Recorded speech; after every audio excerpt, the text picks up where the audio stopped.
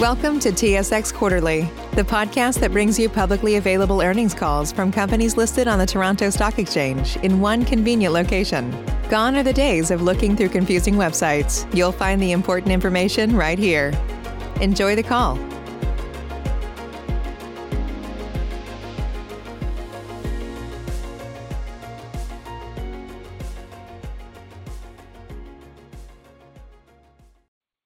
Good morning and welcome to the Bausch Health First Quarter 2020 earnings call. All participants will be in listen-only mode. Should you need assistance, please signal a conference specialist by pressing the star key followed by 0.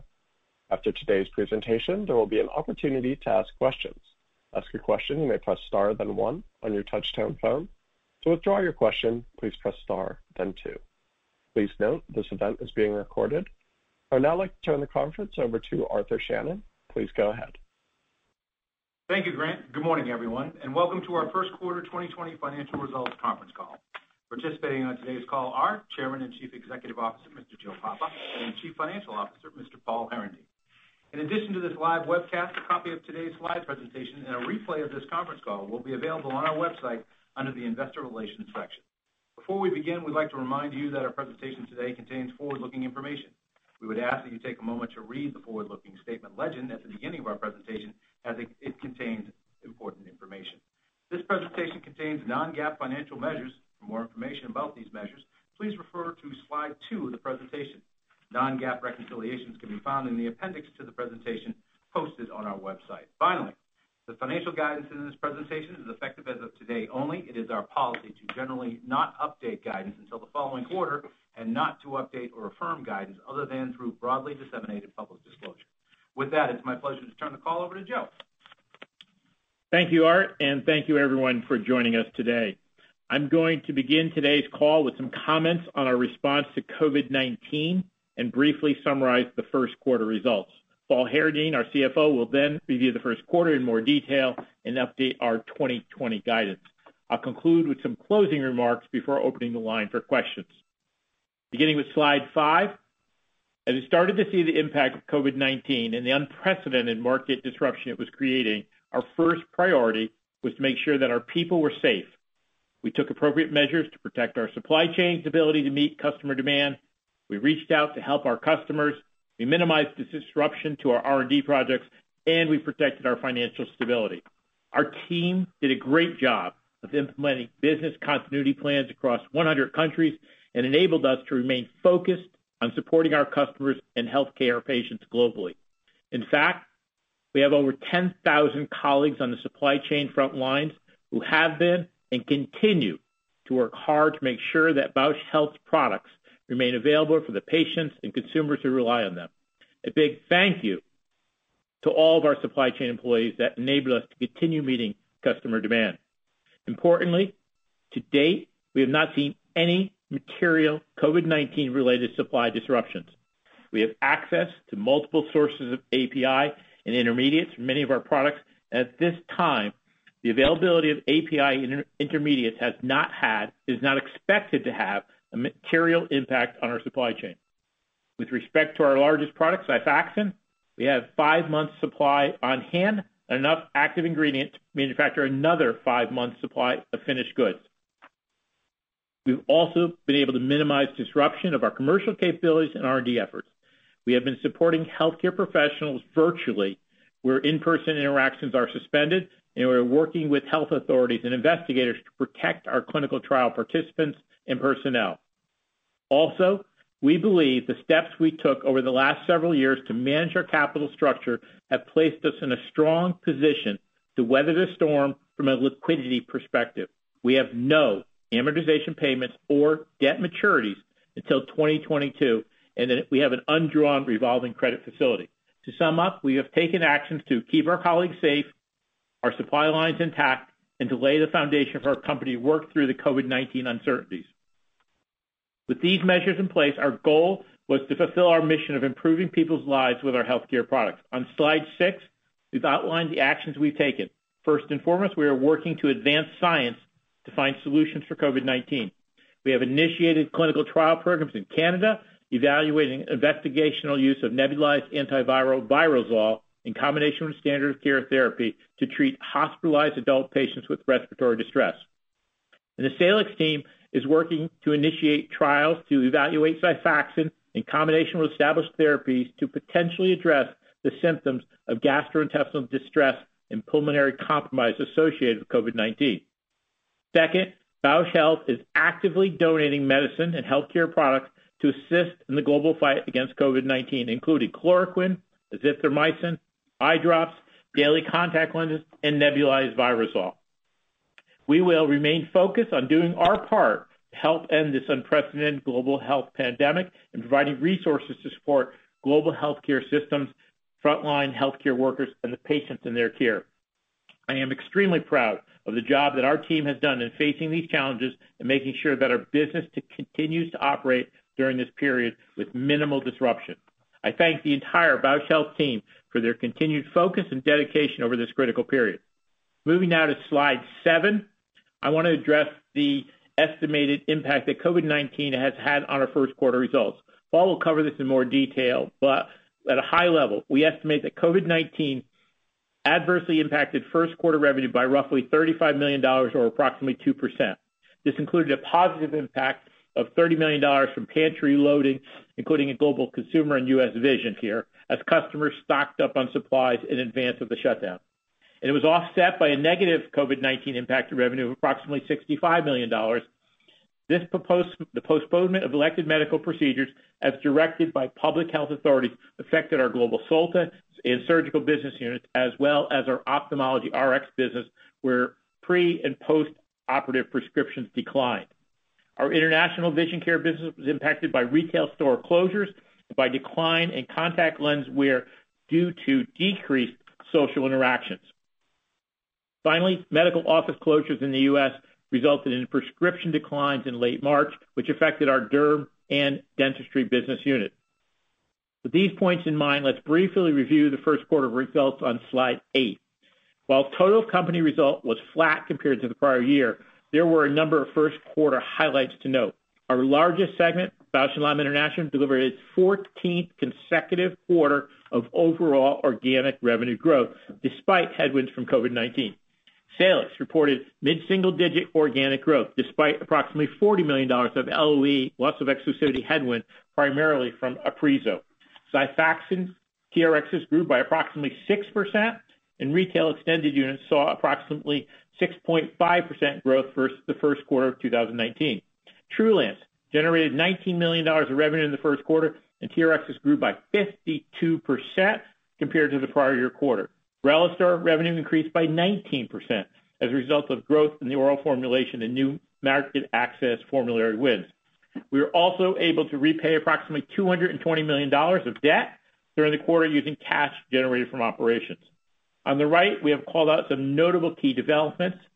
First, after we settled with Teva early in 2018, earlier this week, we resolved the outstanding Xifaxan IP litigation with Sandoz.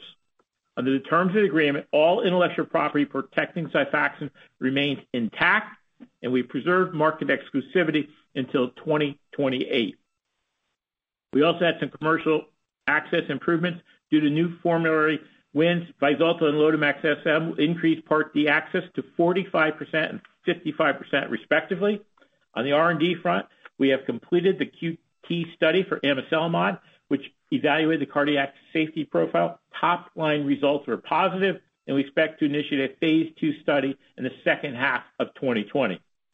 The rifaximin study for overt hepatic encephalopathy was also reported favorable top-line results. Great news that will help inform further research on our next-generation indications and formulations. Finally, despite COVID-19 related headwinds, we expect that our planned 2020 launches will remain on track, including the launch of the SiHy daily lenses in the U.S., which we are preparing for in the second half of 2020. Overall, we believe these first quarter highlights demonstrate that we have built a sustainable and durable business that is well positioned to weather the uncertainties created by COVID-19. With that, I'll turn it over to Paul. Thanks, Joe. We were off to a great start to the year, and then COVID-19 threw us into a world of uncertainty, about the balance of 2020 and about the potentially lasting impacts of the virus on the way we promote our products in 2021 and beyond. Sitting here today, it's unclear what the new normal might look like, but I'm confident that with our portfolio of durable brands, we will adapt and prosper. Start with slide 10, showing our revenue by business. Reported revenue was roughly flat versus Q1 of 2019. FX was a 90 basis point headwind, so constant currency, we grew 1%. Organically, we are flat as the Synergy acquisition closed during Q1 of 2019. Both Salix and B&L International posted organic growth. The bulk of the COVID-19 impacts on our Q1 results were in the Asia-Pac region. However, social restrictions in the U.S. beginning in March became an immediate headwind for certain of our U.S. businesses as well. The B&L International segment was plus 2% on an organic basis. COVID-19 negatively impacted our vision care, surgical, and OptoRx businesses, while consumer and international pharma saw some pantry loading that increased revenue in the quarter. As consumers in the U.S. and other regions observed how social restrictions played out in Asia, they took steps to ensure that they stocked up on products they wanted to have on hand through a lockdown period. B&L Global Vision Care was down 3% organically. This was a tale of two environments. Nearly half of our global lens business is in the Asia-Pac region, and it was devastated by COVID-19. China was down some 66% versus Q1 2019 organically.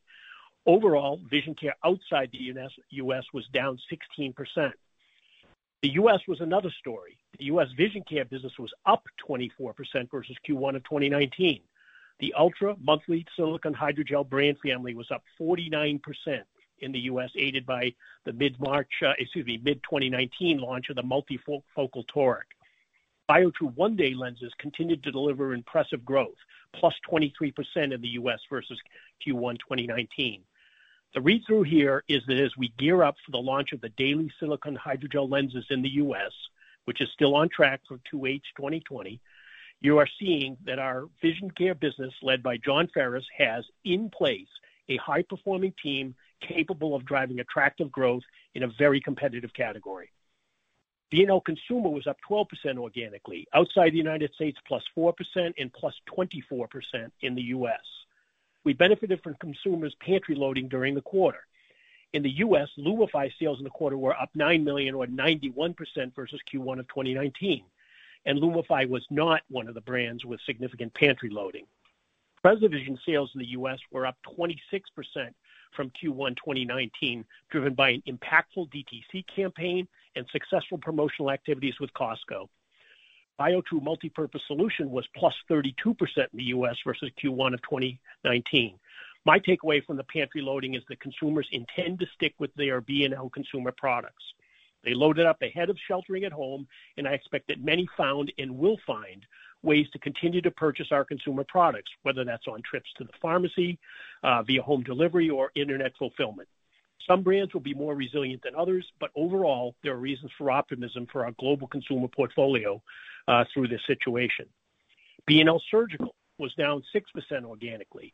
Outside the U.S., we were down 8% organically and soft in many markets, but particularly China, where surgical revenues were down more than 40%.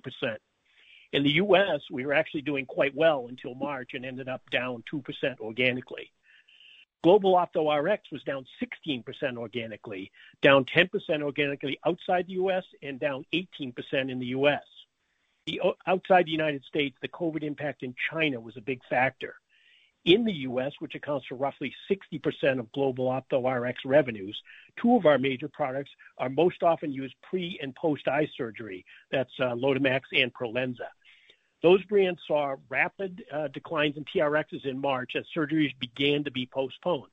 Continued erosion from the LOE of Lotemax suspension was a big factor versus the prior year quarter as well. On the plus side, prior to the COVID impact being felt in the U.S., Vyzulta had been showing improved momentum in TRXs. Sales reached $13 million in the quarter, plus 56% versus Q1 of 2019. And that was with only about 30% Med D coverage. Beginning July 1st, our Med D coverage for Vyzulta will step up to roughly 45%. So things are looking up for Vyzulta. International Pharma was plus 9% or plus $24 million organically versus Q1 of 2019.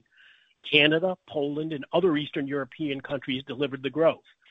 I want you to note that our international pharma businesses are mainly in Eastern Europe, the Middle East, Canada, and Latin America. Our international pharma businesses in Asia-Pac and Western Europe are much smaller.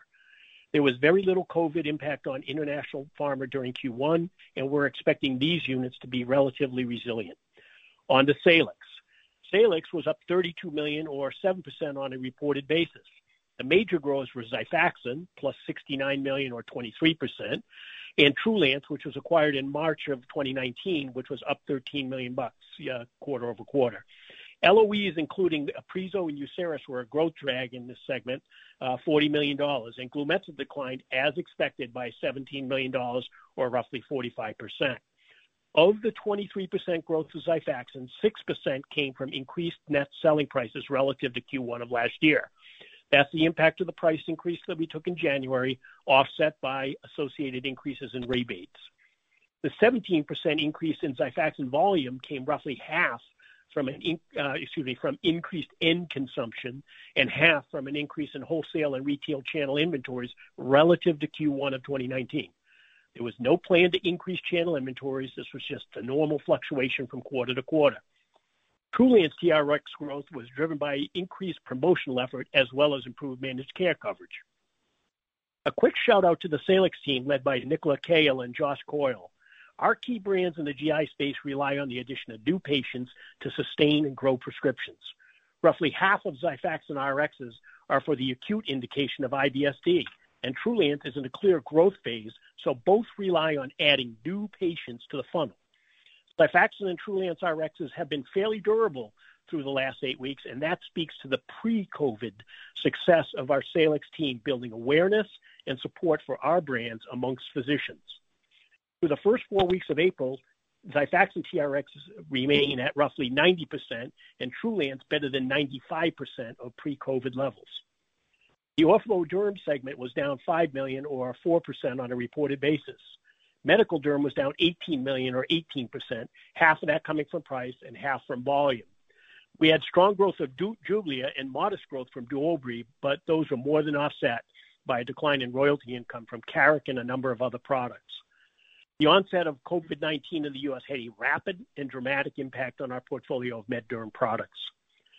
Global Solta grew 37% organically versus Q1 of 2019. Pretty good. But Solta was up much more than that early in the quarter before COVID-19 took the wind out of Solta's sales. Note that some 60% of global Solta revenues are from the Asia-Pacific region. Finally, the Diversified segment. That was down $27 million or 9%. Neuro was down $24 million versus the first quarter last year. LOEs accounted for a $31 million decline, and that was partially offset by Wellbutrin and Aplenzin that together grew 14% versus Q1 of 2019. Our U.S. generics business was flat with Q1 last year, and dentistry was down roughly 16%. The onset of COVID in the U.S. also had a rapid and dramatic impact on our dentistry business. So that's the revenue story of the quarter. So let's move to slide 11 to cover the rest of the P&L. Our gross margin improved some 80 basis points from Q1 of 2019. Most of this improvement can be traced to the Salix segment, where gross margins increased over Q1 2019 by 330 basis points, as we paid lesser royalties on Glumetza and Aprizo due to lower sales, and a royalty on Xifaxan net sales expired in Q3 of 2019. Selling, advertising, and promotional expenses were unfavorable $7 million or roughly 3% on a constant currency basis due to the addition of sales resources in connection with the Synergy acquisition and higher selling costs in the U.S. Vision Care group that supported the excellent growth that team is delivering. G&A expenses were $35 million unfavorable to Q1 of 2019, mainly due to increased IT and legal costs. Note that, as I've said in the past, our G&A run rate is something like $150 million per quarter. So we are right around that level, and the prior year quarter was at a low level and less reflective of our go-forward run rate. R&D was up $5 million as we continue to build out our R&D organization to support a broader plate of development projects. So, quick summary. Revenue was down $4 million. 80 basis points better gross margin gets you to plus 13 at the gross profit line. OPEX rose $47 million, mainly due to an unfavorable comp for G&A, and that gets you to minus 34 decline at the adjusted EBITDA, and down $38 million at adjusted EBITDA versus Q1 of 2019. A couple things below the operating line. Net interest expense was favorable by $13 million. Going the other way, our income tax rate on adjusted pre-tax earnings increased from 6.3% to 10.4%. Relative to the expected 8% rate, that reduced adjusted net income by roughly $8 million. I'll point out that our quarterly tax rate can be quite volatile in normal times, and in a world where forecasting the balance of 2020 is more challenging than normal, even more so. We continue to believe that the tax rate on adjusted earnings will be 8% for the full year 2020. Turn to slide 12. In the quarter, we generated $261 million of cash from operations. That's down $152 million compared with Q1 of 2019. The biggest factor was an increase in working capital, primarily due to the COVID-related delays in collections from accounts, mainly in Asia Pacific. There was also a shift in the timing of cash interest payments due to our refinancing activity. And finally, we made a licensing payment in the quarter for an agreement we executed in Q4 last year. Turn to slide 13. This shows the progression of our debt balance over the last 4 quarters. The settlement of the U.S. securities litigation, funded with unsecured debt raised in December last year, set us back on reducing the quantum of our debt and improving our leverage ratio. However, it was the right thing to do, and we will get right back to prioritizing the use of available cash to reduce our debt. I reported back on the February call that the December 31st, 2019 net debt balance was inflated by the timing of the December debt raise and the use of those proceeds. Our December 31, 19 net debt pro forma for the deployment of those funds was roughly $24.2 billion.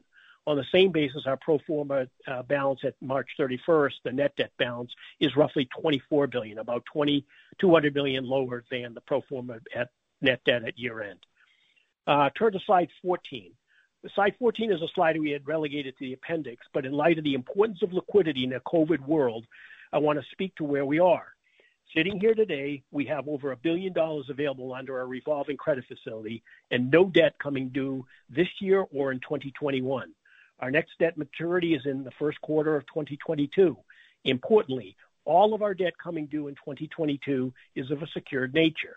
That's an important distinction, as the senior secured debt markets are a more predictably available source of capital. The risks associated with refinancing the 2022 maturities with secured debt are lower than if those maturities were unsecured. Let's shift gears and cover guidance for the full year 2020. While COVID-19 had a modest impact on our Q1 results, our expectations of the impact for the full year are meaningful. We are a diversified healthcare company. We have different businesses and operate in many geographies around the world.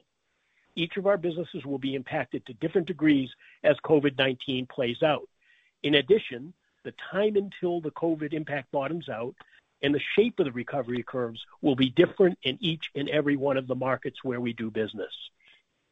On slide 16, we group our businesses into 4 buckets, from those businesses that we believe will be least impacted to those that we think will be most impacted by COVID-19.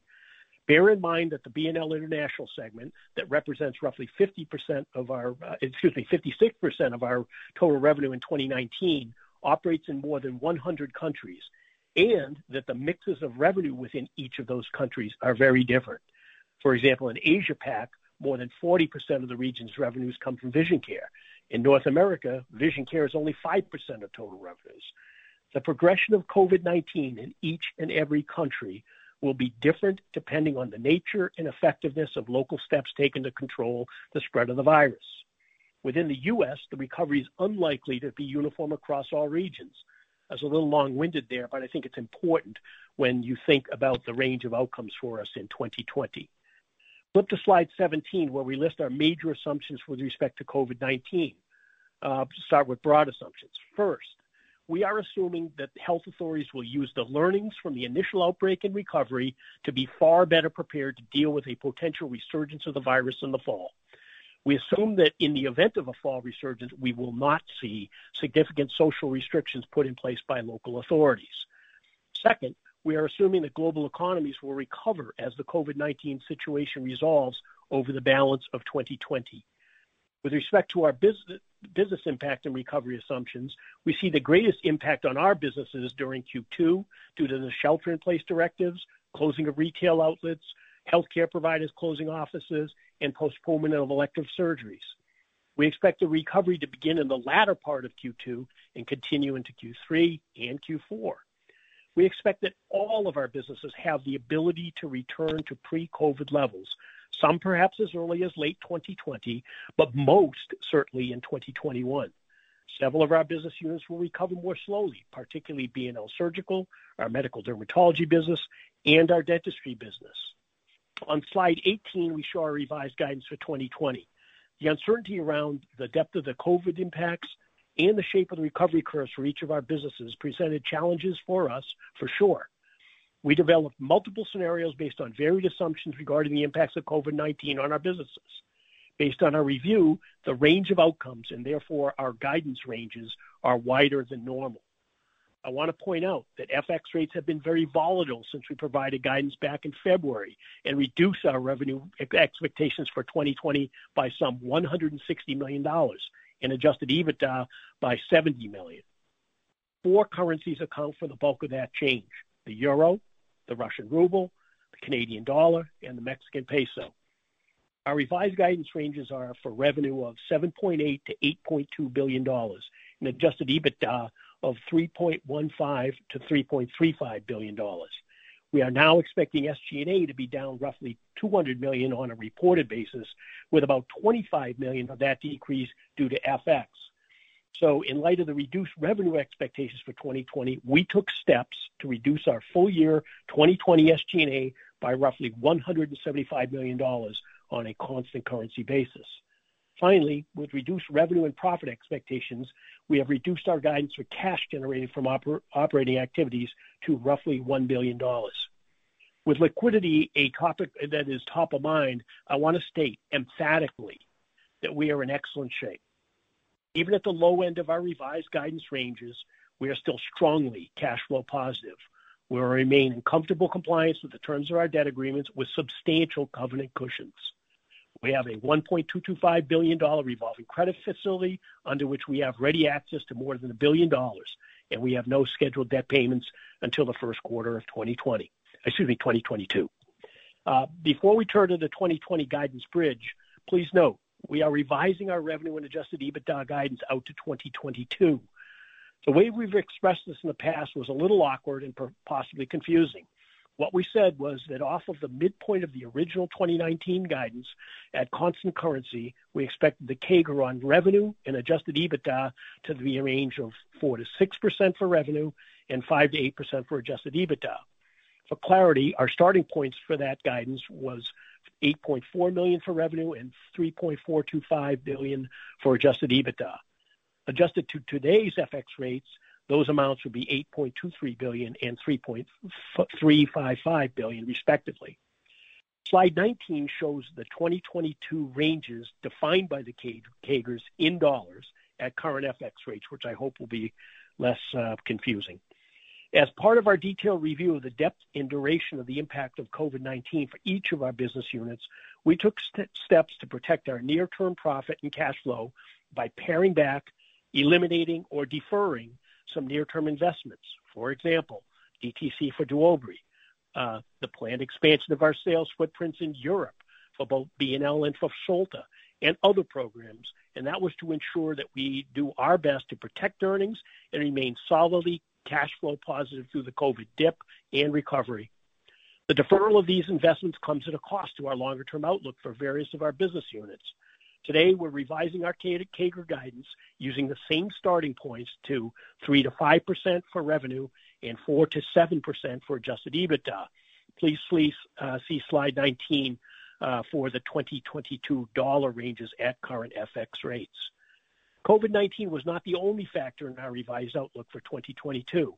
We continually review and update our longer-range forecasts for all of our business units, and it was a combination of both changes in outlook and the impacts of COVID-19 that caused us to revise our CAGR guidance. Absent the longer-term impacts of COVID-19, we would have maintained our prior CAGR ranges. Turn to slide 20 for the guidance bridge. At the midpoint of our range, we are reducing our 2020 revenue expectation by $560 million on a constant currency basis, almost entirely due to the impact of COVID-19. You also see that we expect to offset some of that lost gross profit through reductions of SG&A and a modest decrease in our expected R&D spend. With that, let me turn it back to you, Joe. Thank you, Paul. While our revised 2020 guidance largely reflects the impact of COVID-19 on our business, I want to emphasize that it's based on a set of assumptions. There is still uncertainty around COVID-19 and its impact. However, we believe Bausch Health is well positioned to return to growth when we can move beyond the impact of COVID-19. Turning now to slide 22, we highlight the durable brands in each of our business units. Beginning with Bausch + Lomb, our largest segment represents 56% of total revenue. The brands include products like Lumify eye drops, PreserVision vitamins, contact lens items such as Bausch + Lomb Ultra, Biotrue One-Day, surgical devices like the Envista intraocular lens and the Stellaris Elite systems, all great brands. In our Salix segment, which represents 23% of our revenue, Xifaxan, Trulance, and Relistor are key durable brands. In our dermatology business, which represents 7% of our sales, we have great brands including Jublia, Duobri, and Thermage FLX, so great brands there. Turning to slide 23, we have outlined a few clinical milestones to watch in 2020. First, we expect approval and U.S. launch of the SiHy daily lenses. We have received 510K filing acceptance from the FDA, and the expected launch is on track for the second half of 2020. Next is the rifaximin soluble solid dispersion, which we call SSD, immediate release formulation. We received positive top-line results from a phase 2 study at the end of March. According to the results, using rifaximin SSD in combination with standard of care therapy was statistically significantly superior to the placebo plus standard of care therapy in overt hepatic encephalopathy. We are excited about these results, which will help us decide on further results and further research for new potential indications. We expect the first application will be in sickle cell anemia, with clinical trials starting to commence later this year or sometime in 2021. We have also have a number of additional rifaximin studies evaluating new formulations for treating other GI conditions, including postoperative Crohn's disease, SIBO, and the complications of cirrhosis. Finally, positive top-line results from amiselimod, the QT study, demonstrated that amiselimod has no effect on QT interval prolongation, which has been associated with other molecules in this class. No other significant secondary safety signals were identified, and we expect to initiate a phase 2 study in the second half of 2020. Before I begin my concluding remarks, I want to briefly address the impact of COVID-19 on our R&D organization. The R&D slide in the appendix on page 26 provides a snapshot of our late-stage pipeline and the status of each program. Well, new patient enrollments in clinical trials have been temporarily paused due to the impact of COVID-19. We continue to work with our investigator sites to follow up with subjects that were already enrolled in various trials prior to shutdown as per the study protocols. We plan to resume new patient enrollment in clinical trials once restrictions on COVID-19 have been lifted, and look forward to getting our clinical trials back on track. Finally, on slide 24, as Paul mentioned, the COVID-19 pandemic and its impacts triggered revisions to our long-term outlook. We now expect a 3-year CAGR from the midpoint of our 2019 guidance of 3 to 5% revenue growth and 4 to 7% adjusted EBITDA growth over the period from 2019 to 2022 on a constant currency basis. While the impacts of COVID-19 are numerous, we believe Bausch Health has a global, diversified business model that is durable. We have broad and diverse product portfolio with approximately 1,400 products in a broad array of therapeutic areas. We launched more than 15 of these products in 2019, and we anticipate additional launch over the next several months. These products will help drive durable growth over the long term. We also have a very diverse mix of prescription, over-the-counter, and device revenue. And we will also benefit from Bausch Health's global footprint. Our products are sold in approximately 100 countries, and every day around the world, more than 150 million people use a Bausch Health product.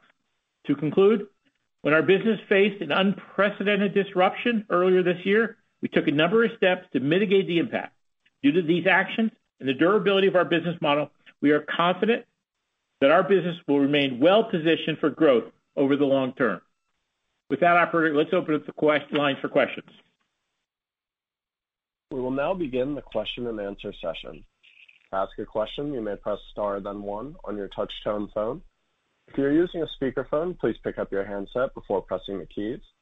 To withdraw your question, please press star then two. At this time, we will pause momentarily to assemble our roster.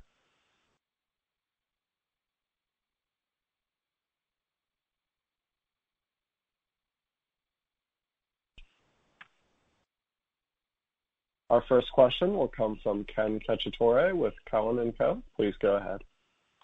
Good morning, guys. Thanks for the question. I just had a couple. First, thank you for the detail on the 2022 thoughts, Paul. I was wondering, when I look at our model versus your expectations, you're nicely higher than us. So I was wondering, do you include any pipeline in that analysis? And as you look at the consensus models, can you talk about the delta where you all may be different and why do you think that is? And then also, as an organization, you obviously, as you mentioned, are in over 100 countries. Can you talk about just green shoots you're seeing in some of these areas that help inform your guidance in the U.S.? I know that Xifaxan seems to be just ticking up a little bit. So you can talk about where we were and maybe what we're seeing real time now in terms of the impact on COVID. Thank you.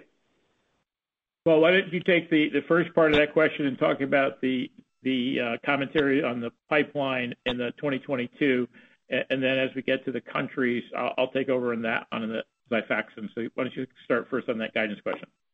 Sure. Thanks, Joe. And Ken, thanks for the question. I mean, looking out when we do our longer range forecast, so we are taking into consideration those new products that we expect to introduce that come out of our development pipeline. As I say, not all of those are going to be of the blockbuster nature, but it's a steady stream of new products that come out of our development pipeline that are included in that 2022 and 23 and 24 as we continue to forecast out our business.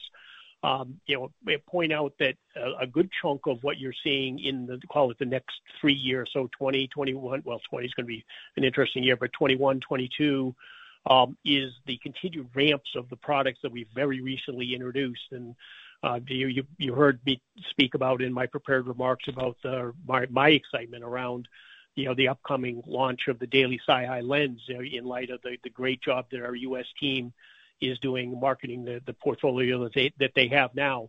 That's clearly a part of it, and so are a lot of the other products that we have within our portfolio today. But there is a steady stream of products being added that help to contribute to that 2022 number that goes into that CAGR. I'll take that. That second part is I think, Ken, you're asking the questions about, what's happening in the rest of the world. And as you walk around the world, what are we seeing? I mean, if you think about what's happened here, we clearly in the United States know that the visits to the dermatologists, to the eye care doctors, or the gastroenterologists are down somewhere in the 40 to 75%. So clearly, that's what we saw. But as you said about green shoots, we are starting to see some things happen. So for example, in Europe, our expectation is that we'll see Europe starting to open up in June. We think Germany's already starting to open up now in May. China, we're in the field. Activities are back up and running in China. So that gives you some sense of what we are seeing from a global perspective. Our expectation on the surgical side is that there is a backlog in the cataract surgery, as an example. We're not going to work through all of that in 2020, but some portions of that will work through in quarter 3 and quarter 4 as we see that absorb it. In other places like our dental business, that's a little different. If you didn't go in to get your teeth clean, you will go in the future, but there's going to be some loss in that business, and I think that's how Paul tried to portray that as we thought about what was happening there. And that's the kind of things that we're seeing. Xifaxan, we feel really good about Xifaxan. Yes, there's some short-term issues, but hepatic encephalopathy is holding up very strong. Same comment with our Trulance business. Notwithstanding all the noise out there for COVID, the Trulance business was up 50+%. Outstanding performance there with Trulance. So we're looking at these things and finding the opportunity. The Relistor products continue to grow. Xifaxan is going to continue to grow. We're looking for those kind of things for the future. The only other comment I'd add to what Paul said on the SiHy Daily, because that is one of our key product launches, is that we know that the SiHy market is about 15% of the global market, and it's growing at 30+%. So that's why we're excited about what we think the opportunity to launch that silicone hydrogel product here in the United States. We've launched in Japan and then take it around the world. Operator, next question. Our next question will come from David Amsellem with Piper Sandler. Please go ahead. Thanks. So just a couple. So first on the lens business, I know you cited reduced lens wear, but I wanted to get your sense over the long term regarding whether we could see something of a new normal in terms of reduced lens usage due to more social distancing or just more vigilant behavior, if you will. So is this something that you're planning for over the long term? That's number one. And then number two, you had planned to convert some of your derm assets to cash pay with dermatology.com. I was wondering if you could talk about how COVID is impacting your plans there. Is that something that you're considering broadening over time or incorporating more into telemedicine, if you will, and help us understand your strategic thinking given the realities of the pandemic regarding this cash pay model. Thanks. Sure. So I'll try to make sure I get all those questions.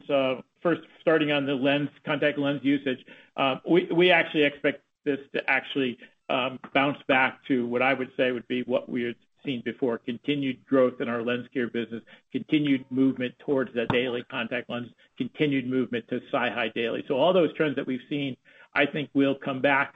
Is there some question about the reduced social interaction? Yes, that is true. However, notwithstanding that, if you think about it for a second, certainly, the only thing people can see behind a mask is the eyes.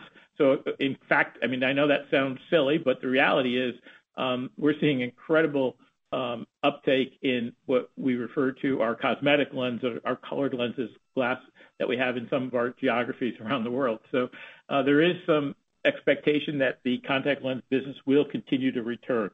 On the question of derm.com and how we're managing that, do I think COVID is going to impact our plans to convert more products to cash pay? I do think that there will be some movement in that.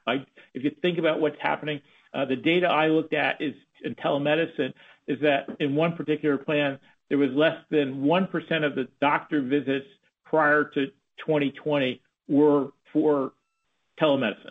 The most recent data that's out there is that telemedicine is now accounting for approximately 15%. So you're seeing an absolute transition for telemedicine. We believe our dermatology.com will fit in very well with that because of what we're doing for the dermatologists. So we're looking to continue to see that kind of growth, that kind of opportunity for what we're planning on with our derm.com and telemedicine and how the cash pay fits in with that. Our belief, once again, is that this model will allow physicians to get the formulation they want. It'll have a predictable price. There won't be any prior authorization, and patients won't be upset with them that there was promised a price of X and there was a completely different price that when they went to the pharmacy counter. So for those reasons, we do think there's a good opportunity with our dermatology.com and the telemedicine world. Operator, next question. Our next question will come from Annabelle Samimy with Stifel. Please go ahead. Hi, thanks for taking my question. I wanted to talk to you about the guidance assumptions. I guess each of the different regions of the world are different, and you've assumed that, it runs its course and you're not going to see social restrictions eased in, say, a second wave of this. But there's very different experiences across the globe versus the U.S. So how have you contemplated that in your guidance? And is that in the low end of your guidance? And what might that end up doing from a liquidity perspective? Is there any scenario where you would have to draw on that revolver? Thank you. Well, I'll start on some of this, and then clearly, though, you should also comment in terms of the guidance assumptions. I think what we tried to do is as we thought about this, we were fortunate we have a significant business in China and Asia. We utilized the information and the knowledge that we gained from the earlier activities in Asia to help us think about what was going to happen with our business going forward. And as I mentioned before, as we're starting to see China now recovered, they started a little earlier, so we're learning from that. But to be clear, we developed not just a scenario here, the one that we presented. We developed, I think it was 4 different scenarios with different time points and different returns, and trying to anticipate that there could be multiple things that could happen here. So we built in the 4 different scenarios, and we came up with what we refer to as, I would say, the most likely scenario. And Paul and his team have just done a great job in thinking through the multiple parts of this, the pushes and the pulls relative to when the business would come back, how it would operate going forward in the future. We don't have a crystal ball, but we do clearly want to make sure that we've looked at all the contingencies. And I'll just say, before I turn to Paul, that the work that Paul and the Treasury team have done over the last 3 years have put us in a much stronger position to weather the storm here of COVID-19 and clearly be ready regardless of which way it goes. But Paul, why don't you share your thoughts too? Yeah, thanks, Joe, and thanks for the question. Good morning, Annabelle. Interesting because we do have so many businesses in so many markets that we are able to take learnings from other markets. The fellow Tom Appio who runs our B&L business outside the United States has been just a wealth of information about how this has played out because it started in Asia and there were some things and we were hopeful that some of that data about how this plays out would be directly relevant to how it would play out in other markets. But the reality is each market is different. That's why I went through that through that discussion. And so that's what leads us to having such a wide range of possible scenarios, and including taking into effect a much more protracted period to the end of the dip, as well as protracted periods as we work our way out of this environment. Now, what I called out, I think it's an important point is, we looked at how we thought 2020 would play out. In the light of that revenue reduction, we reduced, our OpEx, mainly selling and advertising and promotion, by circa $175 million on a constant currency basis. I can assure you that we have scenarios within our company that if things trend below lines, we would take additional actions in order to protect our profit and to protect our cash flow. It was a very involved process, led by my right-hand man, Samuel Blasucki, who develops all these things so that we can prepare and be ready depending on how this situation plays out, because nobody knows. We have a great deal of uncertainty, but we're prepared if it plays out in a less favorable way. We're ready to roll. If we start to recover more rapidly, we've done our level best to ensure that we have our resources, as one of my favorite phrases, tanned, rested, and ready to get back to work and to start driving us back towards pre-COVID levels. Now, your second question was around liquidity, and first of all, I said it in my remarks that we are in a terrific position. Even in a downside scenario here, we are strongly cash flow positive from operations. And I said this, I think we tried to articulate this in our 8K early on in this process. In 2019, our cash from operations was circa $1.5 billion we generated. And you have to remember that's after covering a very hefty cash interest load. So after all that cash interest, we generated $1.5 billion. This right now, based on our range of guidance, we're saying circa $1 billion of cash generated from operations in 2020 under some scenarios that are down, that are clearly down. We can self-fund. We absolutely can self-fund. Secondarily, we have our revolver available to us. You asked the question, would we borrow on that revolver? Yeah, we will borrow on that revolver in the same way as we have borrowed on the revolver in the past, which is to fund short-term requirements. At the end of the quarter, there were no borrowings outstanding under the revolver. Will there be borrowings during the year? Sure. Of a short-term nature, because our cash flows do not come in on a linear basis across the course of the year. But we are in a very good position liquidity-wise. And I can't emphasize enough, I am very pleased that we were able to accomplish everything we were able to accomplish with respect to our debt capital over the last, call it almost 3 years now, such that our first real maturities are of any substance are out in 2022. Those are of secured nature. Those are easier. Nothing's easy, but those are easier to finance, to refinance, and we feel like we're in very good shape to ride this out.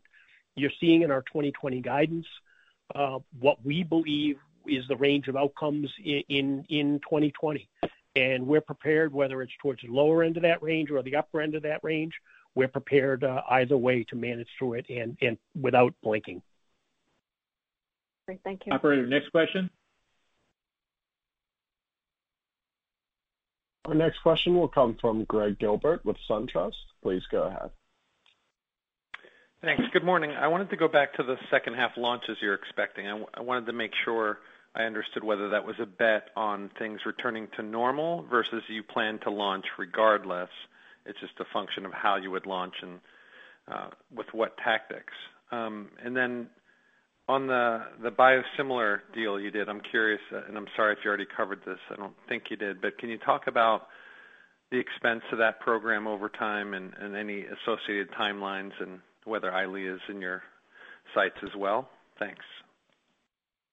Sure. I'll take the first part of this and the second, the STADA deal. First of all, on the second half of 2020, are we expecting a return to what I would refer to as the new normal? Yes, we are expecting to that in the second half of 2020. It's not going to be like flipping a light switch. It's going to be a gradual. We're already, as I mentioned before, seeing some activities in China opening up now. We're seeing Germany, we expect in May. Europe, we expect in June. United States is going to be variable by state. Some of the states, as you know, are already opening up already. Some of them, we've already had conversations. We're doing a lot of virtual meetings with our docs now, and we expect that some of them are opening up their practices and looking forward to getting back into the surgical suite. So we're going to see it happen over time. It's not going to be like a light switch. It's going to be a gradual, and we're looking at multiple geographies, multiple states as we do that forecast. On the specific question about the launch, though, for the SiHy deal, it is our expectation. As I mentioned, we've already had acceptance to file for the 510K. It is our expectation that we will launch that in the latter half of 2020. We believe that markets will return and there will be ability to get that product launched. It's going to, it's not going to be once again an immediate quarterly across all doctors. It's going to be as they open up, we're going to have the product available. When we have the product available, we'll give them the fit sets appropriate to launch and make sure that we move forward with those launch activities. So we do think that that's an exciting product, exciting opportunity. And as I mentioned, it's a very fast-growing part of the market and one that we think we can participate in with what we think is a great product. It's already, as you know, launched in Japan, so we've got the experience with the manufacturing side, and we'll continue to move forward. That's clearly the biggest product.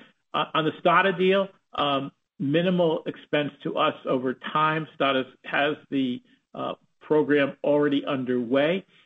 What STADA was looking for, I think, is they had the expertise for the manufacturing side and the biosimilar side. We had the expertise on calling on these doctors. We did not have access to a product like this. We felt this opportunity would be a perfect opportunity for us to partner with STADA and give them a win, give us a win in getting out to the North American doctors with this product. So we think it's exciting. We're looking forward to partner on this Lucentis biosimilar opportunity, and we'll work forward towards that. But minimal, other than the upfront expense and then some milestone payments as we get closer to launch, there's very minimal R&D expense for us. Operator, next question, please. Our next question will come from Umer Raffat with Evercore. Please go ahead. Taking my question.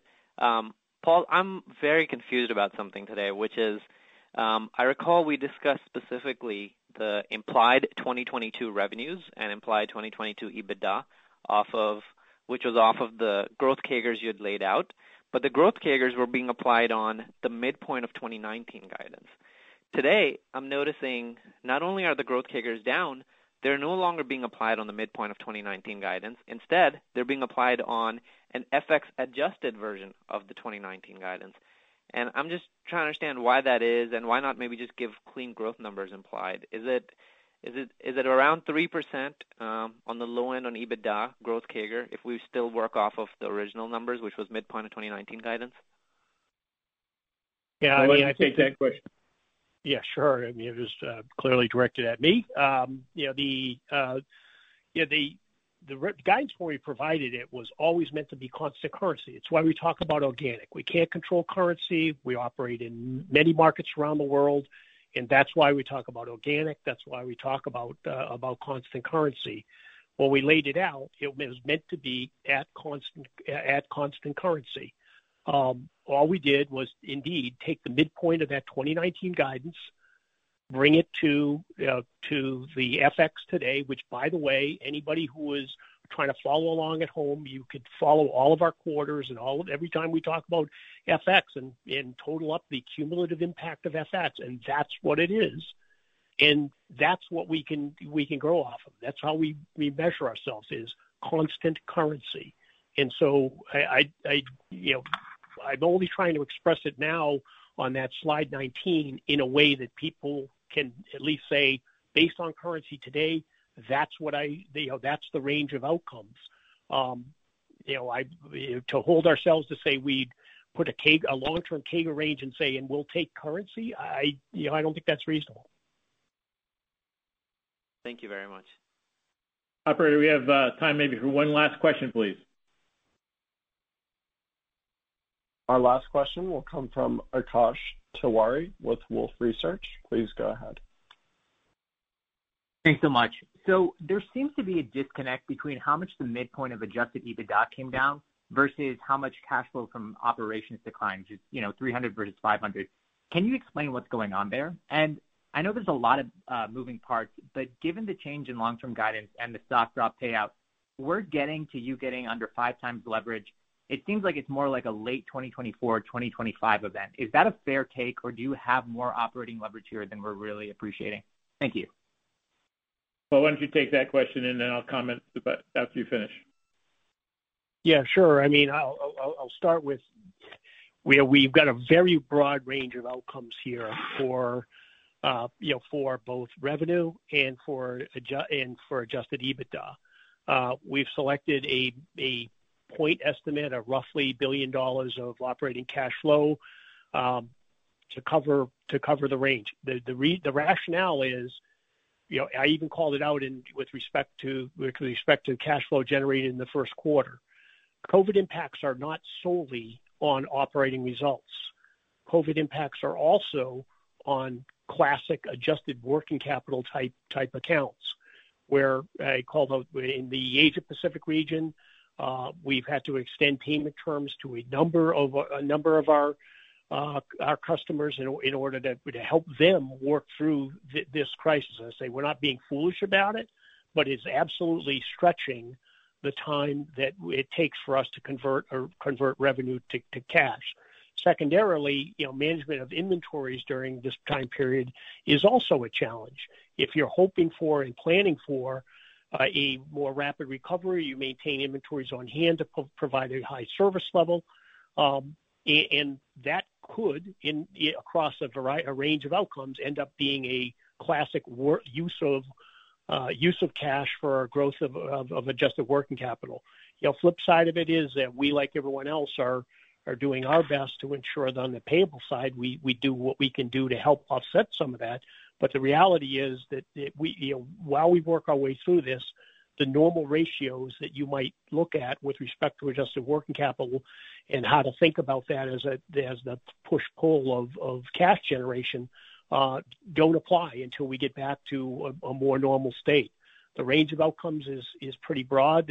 I did not want to put a broad range of forecasts for cash generated from operations on the table. We put the circa $1 billion as a good solid spot for you to take a look at for the balance of the year. Or, I'm sorry, not for the balance, but for the full year. I'm sorry, the second part of the question, Akash? Yeah. It was about the question of leverage. Right. So 5 times leverage, it seems like a late 2024, 2025 event now. Is that a fair take, or am I missing something? Well, I just state, basic factoids. One, we certainly, pushed that the timing of our getting to be below 5 times out when we settled the U.S. securities litigation and added 1.1B essentially to our debt load. Secondarily, as you take, if you go with my forecast as articulated during guidance today, from 1.5B of cash from operations down to 1B, that cash is not deployed to reduce debt. So yeah, I mean there is a knock-on effect that will push this out, and also the knock-on effects in the longer term of the recovery, long-term recovery from COVID certainly push that out. I'm not going to peg a date when we would expect to reduce below 5x. Thanks so much. But really maybe helpful. The only thing I'd add to what Paul has said is that we recognized, when Paul and I got here 3.5, 4 years ago, that we had too much leverage and we were working very diligently to reduce that. We did make some decisions, though, to invest in the business, invest behind Xifaxan and with the primary care. We did make decisions to invest in and acquire a product like Trulance. All those business decisions we think have been the right decisions, and we do them all the time because we're building this business for the long term. Having said that, though, we're absolutely laser focused on this concept of driving shareholder value. And as you know, we've done before, we've divested approximately $3.8 billion of asset proceeds in the past, and we will continue to look at things that will drive down this leverage and will improve the overall share price performance of our company. That's everything from asset divestitures, that's looking at spin-offs of our business if we do not believe we're getting the appropriate sum of the parts for our company. So we're going to look at all the things that will drive long-term shareholder value for our company, and you can expect as the management team that we are focused on that in terms of driving the shareholder value and urgently looking at the things that we can do to try to help increase shareholder value.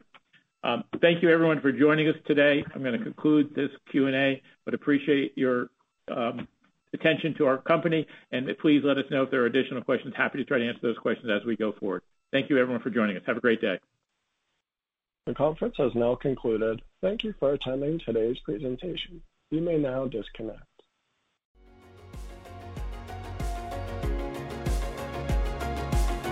Thank you for listening to TSX Quarterly. If you enjoyed the cast, remember to leave a good rating. And remember, for any additional inquiries, please consult the company's investor relations section on their website. See you next time.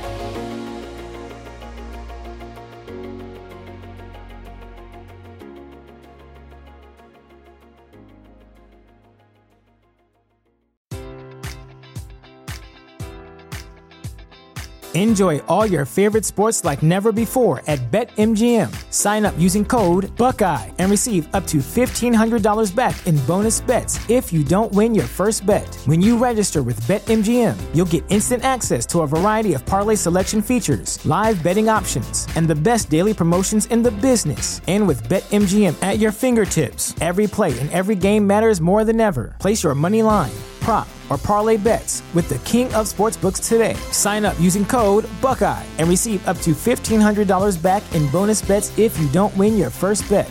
BetMGM and GameSense remind you to play responsibly. 21 plus and present in Ohio, subject to eligibility requirements. Rewards are non-withdrawable bonus bets that expire in 7 days. Gambling problem? Call 1-800-GAMBLER in partnership with MGM Northfield Park.